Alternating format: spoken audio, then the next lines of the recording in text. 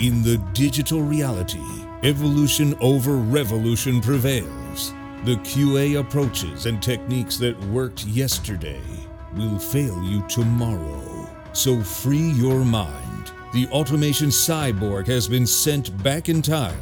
TED speaker Jonathan Wright's mission is to help you save the future from bad software.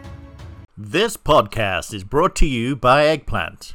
Eggplant help businesses to test, monitor, and analyze their end-to-end customer experience and continuously improve their business outcomes. In this episode, I'm going to be talking to Paul Gerrard. I've known Paul for over 20 years. He's a thought leader in the space. He's won multiple Lifetime Achievement Awards. Coming from Oxford and Imperial College, he also is the founder and host of the Technology Leadership Forum, and he's been involved with me for running things like the Testing Festival. He was the program chair for Eurostar back in 2014, and he's got extensive experience when it comes to quality assurance and test assurance. And today we're going to be talking about ChatGPT 4 testers. So what are those use cases? You know, you've had the chance to have 24 hours of use, hands-on use. You know, in your opinion, you know, what have you seen as great capabilities that have kind of come out within GPT-4 that people should be aware of? Well, I think the way I'd look at it is it's made me feel more confident I can get some real value out of it. So I played with version 3.5, had some fun with it, asked it some questions, talked about requirements and looking to test requirements, looked at generating some code. There's some interesting stuff, and then said, well, can I generate the tests? And so it could. And then test data, and so it could. And it seemed to me that the building blocks are beginning to emerge of how you can put, if you like, a complete test process together, but you can put a complete software development process together. It's going to help in all sorts of areas. And it's a bit like it's a box of tools that we haven't got the manual for yet. And we've got to figure it out as we go along and learn. So there's obviously multiple formulas to be used to do intelligent tasks and to shift intelligence, tasks that require intelligence onto the tool. Now, what I did yesterday is I managed to get access to version 4, ChatGPT 4, and I'm just looking at generating content for a website. And it's remarkable in that what I'm beginning to believe is that what we do as users of these products is we are, if you like, specifiers. And so we have to prepare the tool with some background information. We need to suggest that these are what I'm trying to achieve in the next 5-10 minutes. These are the things that I want you to talk about.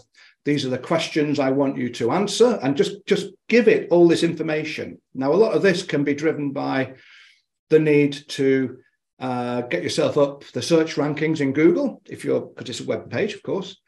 And so you can use Google AdWords to tell you what keywords are really critical and then add those to the list of things that this article should mention. And if you like, what we're doing when we're using tools like this, and I'm just talking about generating web content, what we're actually doing is specifying what the tool should do for us.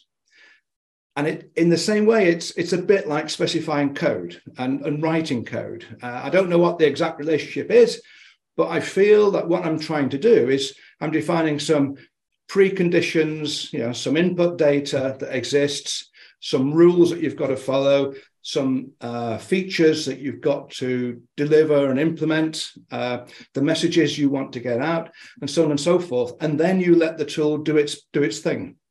And so I think you have to think much more like a specifier than a copywriter.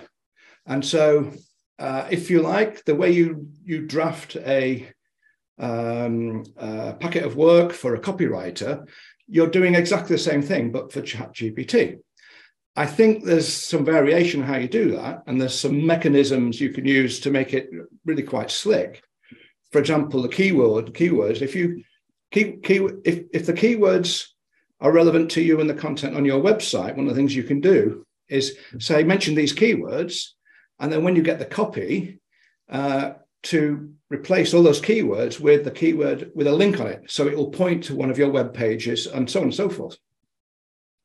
And so it seems to me that the whole notion of creating copy can be automated to a degree, or specifying it is manual, okay, or intellectual, let's say.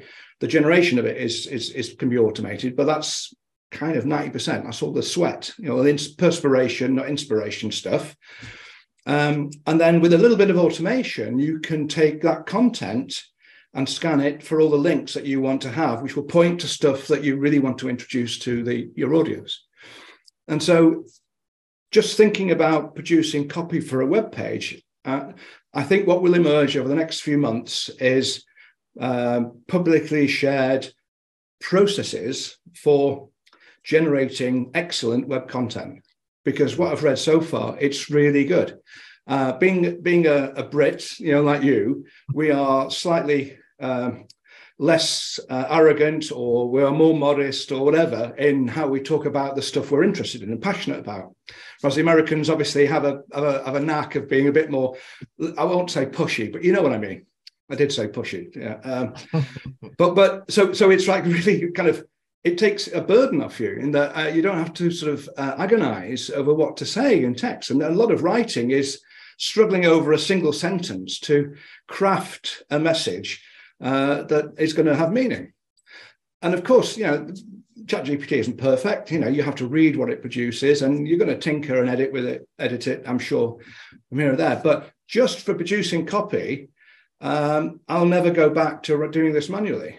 That's it. I'm done with that. Now, would I write an article in the same way?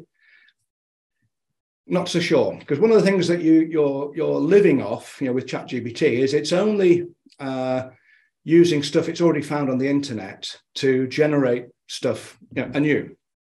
Now, that's great if you are defining a business that's been done a million times before with products that it's known about, and it's got millions of references and so on. That's fine.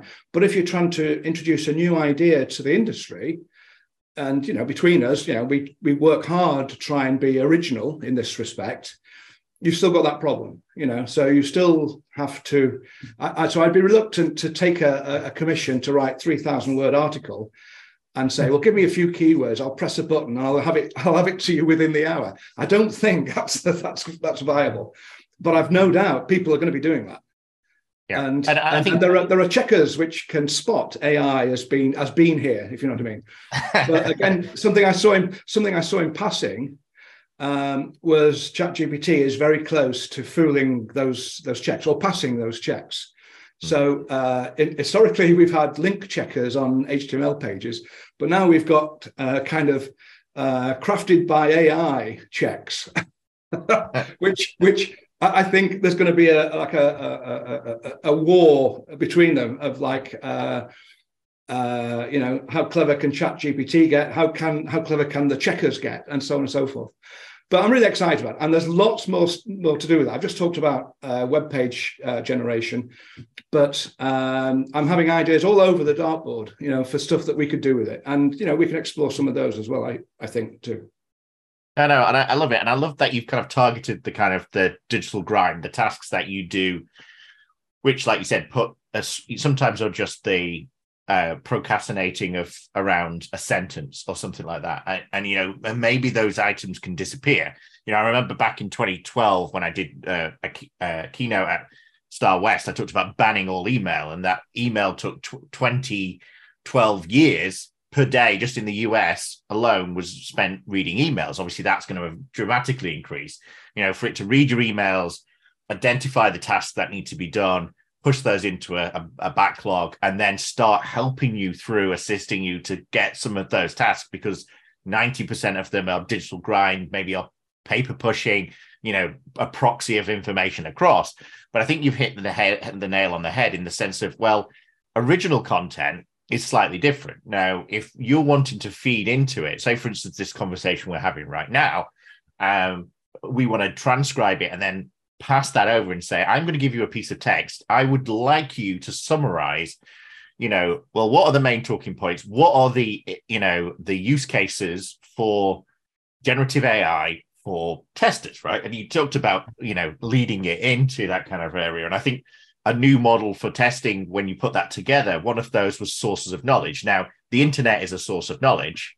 However, I think where we've seen the shift from traditional manual following scripts to exploratory and having like a mission or a charter to say, okay, well, I'm going in this with, I'm going to check payment processing, and that's my mission today. In a way, you've got missions every day.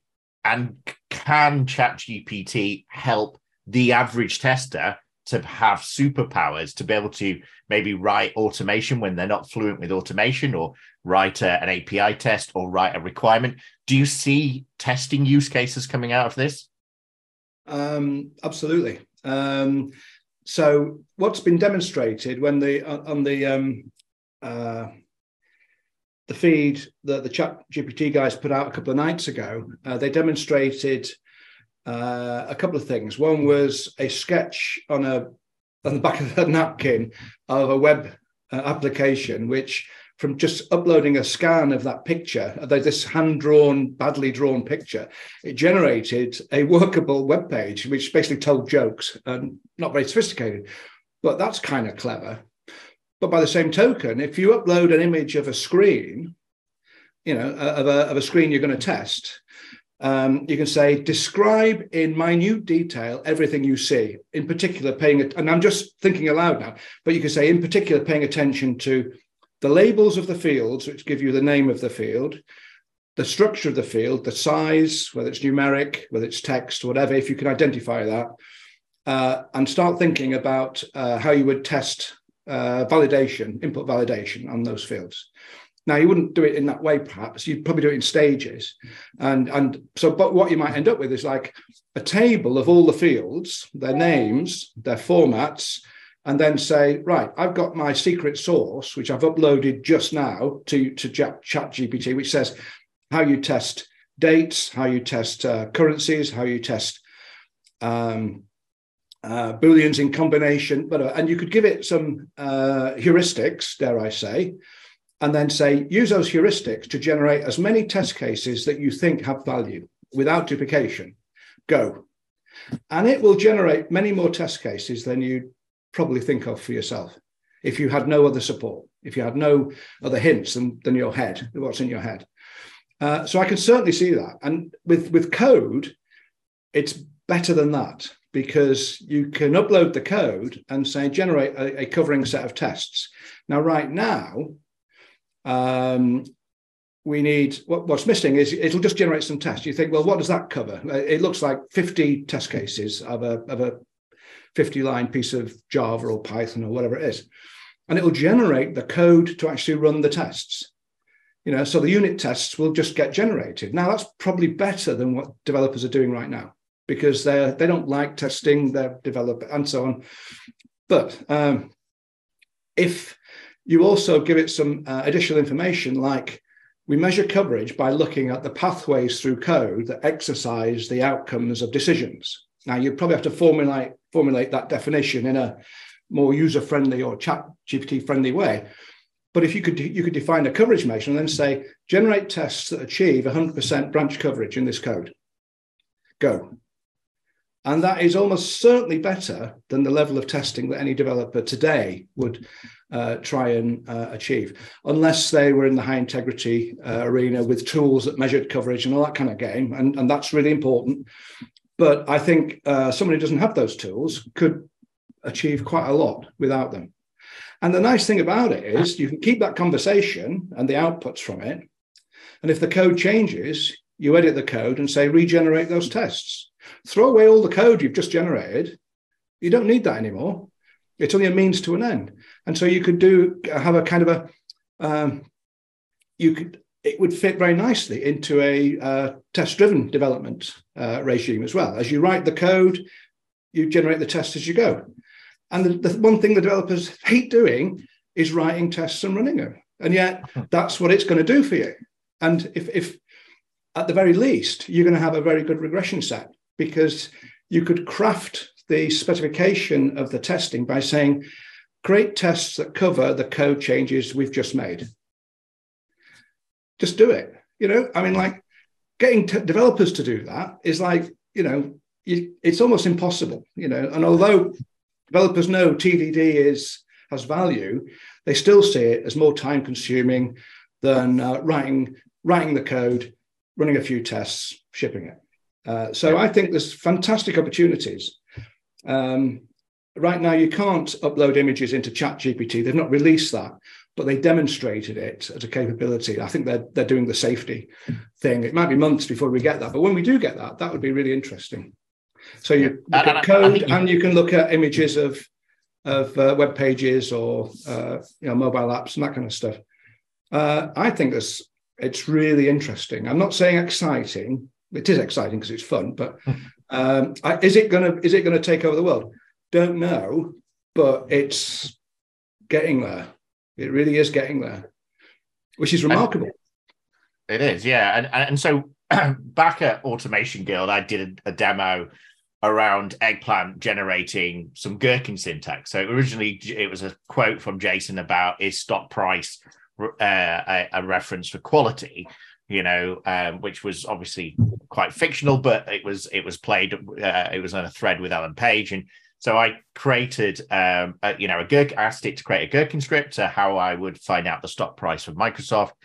I then created that gherkin script into a model, so a model-based testing approach. So I created a model, and then out of that model, I then asked it to go off and generate not only the code to write the actual application, which would go off and find the stock prices over the last 12 months for Microsoft, and visualize it on an app. So it built the actual app itself, but it then also created all the Selenium scripts for each one of the pages, ran those and validated them with similar kind of things, and tested under the hood at the API level. And actually that was ChatGPT 3.5, but actually you've hit a bit of a nail on the head, that actually from a requirements engineering perspective and a test impact analysis, if I'd have said, actually, I only want to know, I want to be sent an alert whenever the stock price drops by X%, I would refine the requirements. I'd make changes to requirements. Of course, that would have a test impact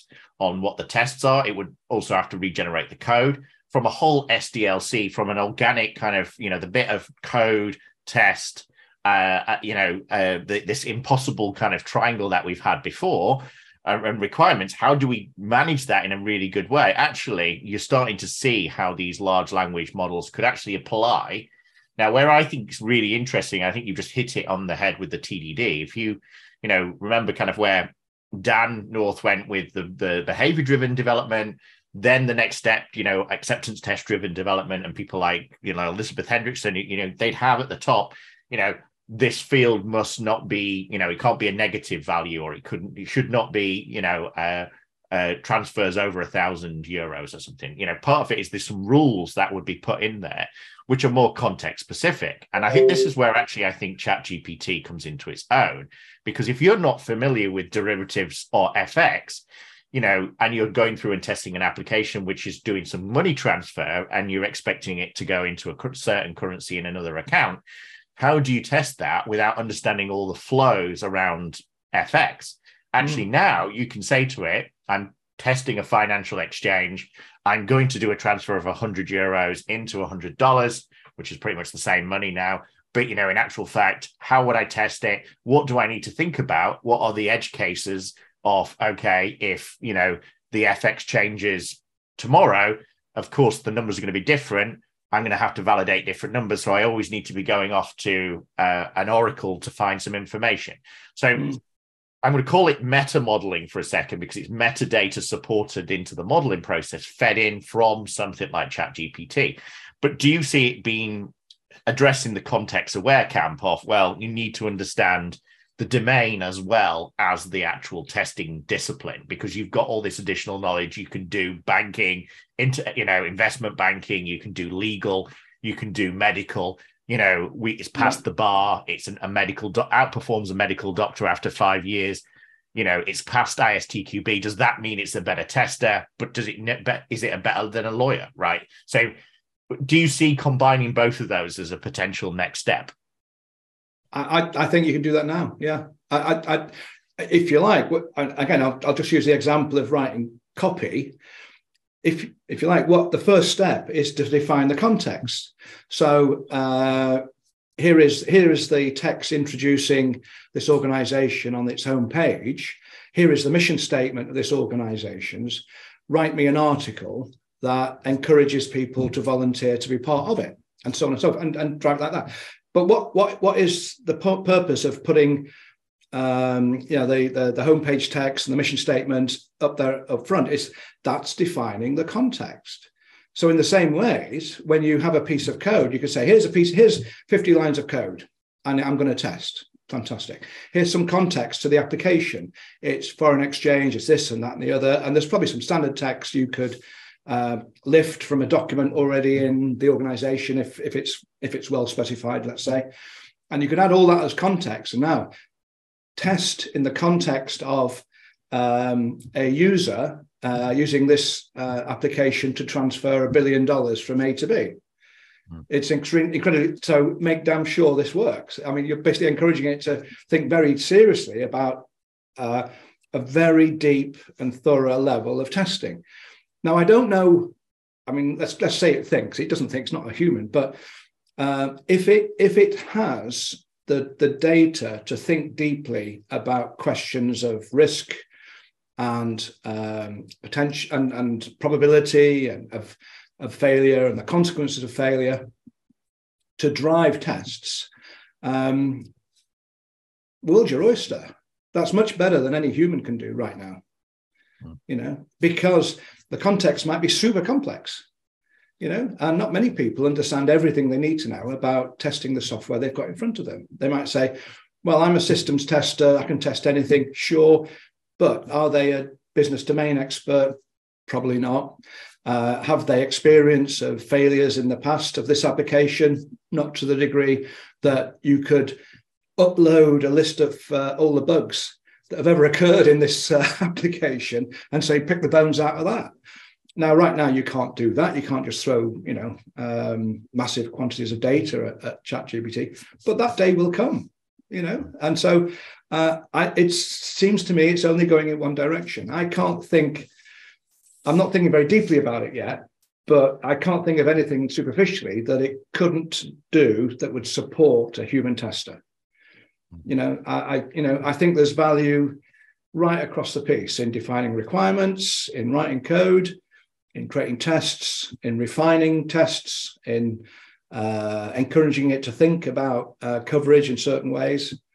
And if you have a formal specification, you can just give it the formal specification and just let it pick the bones out of that. So if you define everything in terms of X machines or state transition table, state table, and just say, give me a covering set of tests for this state table, it'll just do it. I think it knows enough to do that. I haven't tried that, but my expectation is it will be able to do that.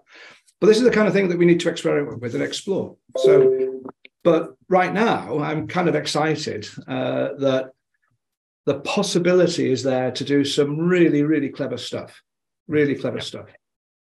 And I think to your last point, and I think this is where I see the natural evolution of this, is you think of all those organizations that have got all those requirement specifications, they've got all those historical bugs, they've got all those test cases that they've written, they've got all this documentation, they've got all these Visio diagrams, they've got all these CMDB kind of databases of information. Once you're able to get that metadata down to a consumable format, then you can train it against that by saying, here's, my current requirements specification. Is there any, is it ambiguous? Is there any holes in it? Learn this the way that we do payment processing with our rules, which is different to maybe the external sources of knowledge from systems, which it's learned from the internet facing. Because, of course, your special source is maybe documented in your own internal resources. So I can see people in the way we've got public and private cloud starting to deploy these kind of models within their own organization and learn their organization. And then the uses of from HR to infrastructure, deploy me this in one of our, VPN locations, it will understand a lot more. Of course, that is a few years off. But I think what we've taken from this, which is obviously day one experience, is that we've got to learn to be able to ask the right questions, a bit like the Hitchhiker's Guide to the Galaxy. Say if you ask it what the meaning of life is, it'll come back with, or what the infinite question is, it'll come back with 42.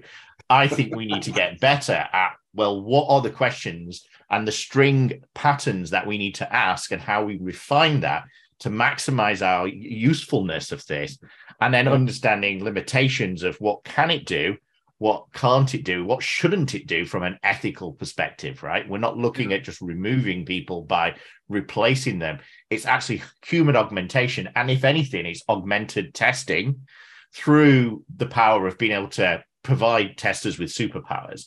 And so, that's where, I'd like, maybe we'll revisit this in a later podcast once it's got image-based capability. And or it might have even written it, because it does support text to video. So in theory, if it does text to avatar, then we're out of a job as well, because we'll be digitalizing our testers like Jason's thinking about from testers.ai. Yeah, and that's one of the things that's so fascinating about it. So you're absolutely right. We need to understand how to have a conversation. It's a conversation.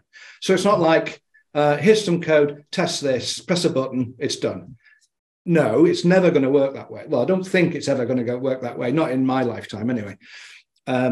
So you're quite right. One of the things is the questions we ask and say, don't forget to think about this, don't forget to think about that. And there's also the notion of principles or rules that it should follow. So, you remember the little black book I wrote with axioms in. Now, some people don't agree there are axioms in testing. Well, fine. I think they help. But what I might actually do is there are 16 axioms in the little book. Post those into ChatGPT, give it some context about a project, and then say, write me a test strategy. I made my living for about 15 years writing test strategies of some scale. And I honestly think a lot of it was not, copperplate, not templated, but the thought process was the complex stuff, and then the context came in and drove the content as it was generated. That would be an interesting little exercise to do, over a couple of hours, and to see what it would come up with. Because you could limit it and say, look, write it in 3 pages. And we'd all love to see test plans, strategies, where they have to be produced nice and compact and short. And I think the potential is there for it to do a much better job than we would do in terms of the text.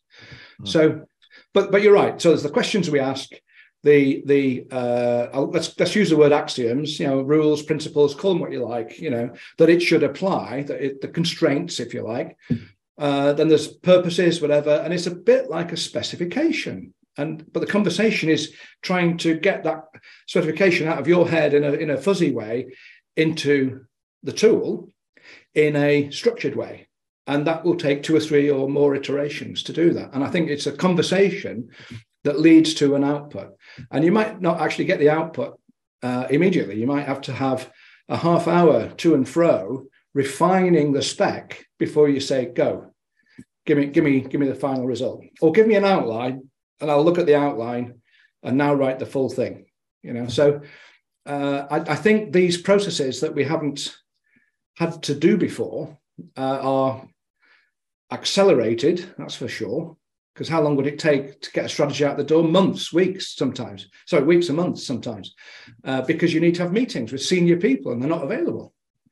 And if you can pick their brains in a way that if you can get them to articulate what they want, it's usually very simple. The more senior you go, the less content they need to provide. But if you've got that, I think there's opportunities to do some remarkable stuff. And it doesn't, not limited to testing, of course. I mean, it could do all sorts of things. So, I was a bit of a skeptic a year or 2 ago, but I'm getting quite excited about it now because it's moved on so quickly, hasn't it?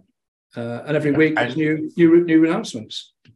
And I think, one of the things you did last year with the terminologies side of things is actually using the correct, understanding the language, right? So, and that fits really nicely into the keywords and all sorts of that stuff. It's, I'm definitely going to use that.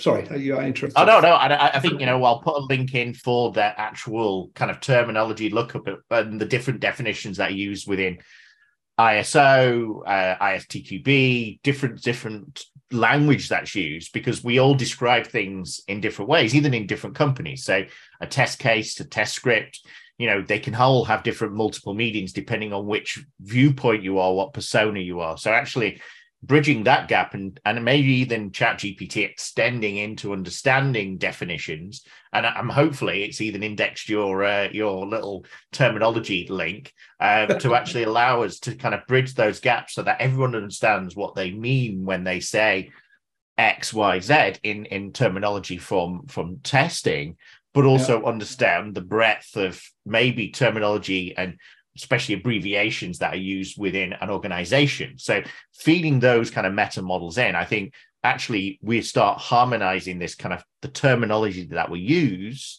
and actually in the understanding that we're using. And what I think you've kind of said, which is actually blown my mind slightly, is that actually if you do this from an enterprise scale, then these models are refined by multiple augmented intelligence from humans in the loop.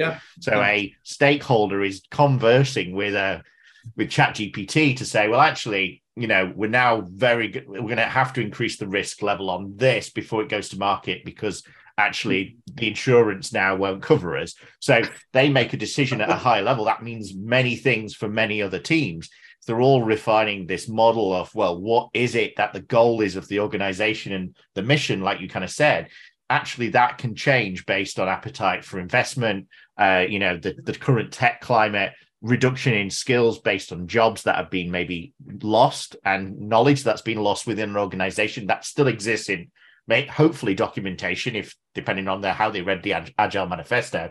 But, part of it is that now can be fed back in to actually allow this brain of your organization to actually continuously learn about how things change within your organization, how it needs to be tested and provide a level of assurance.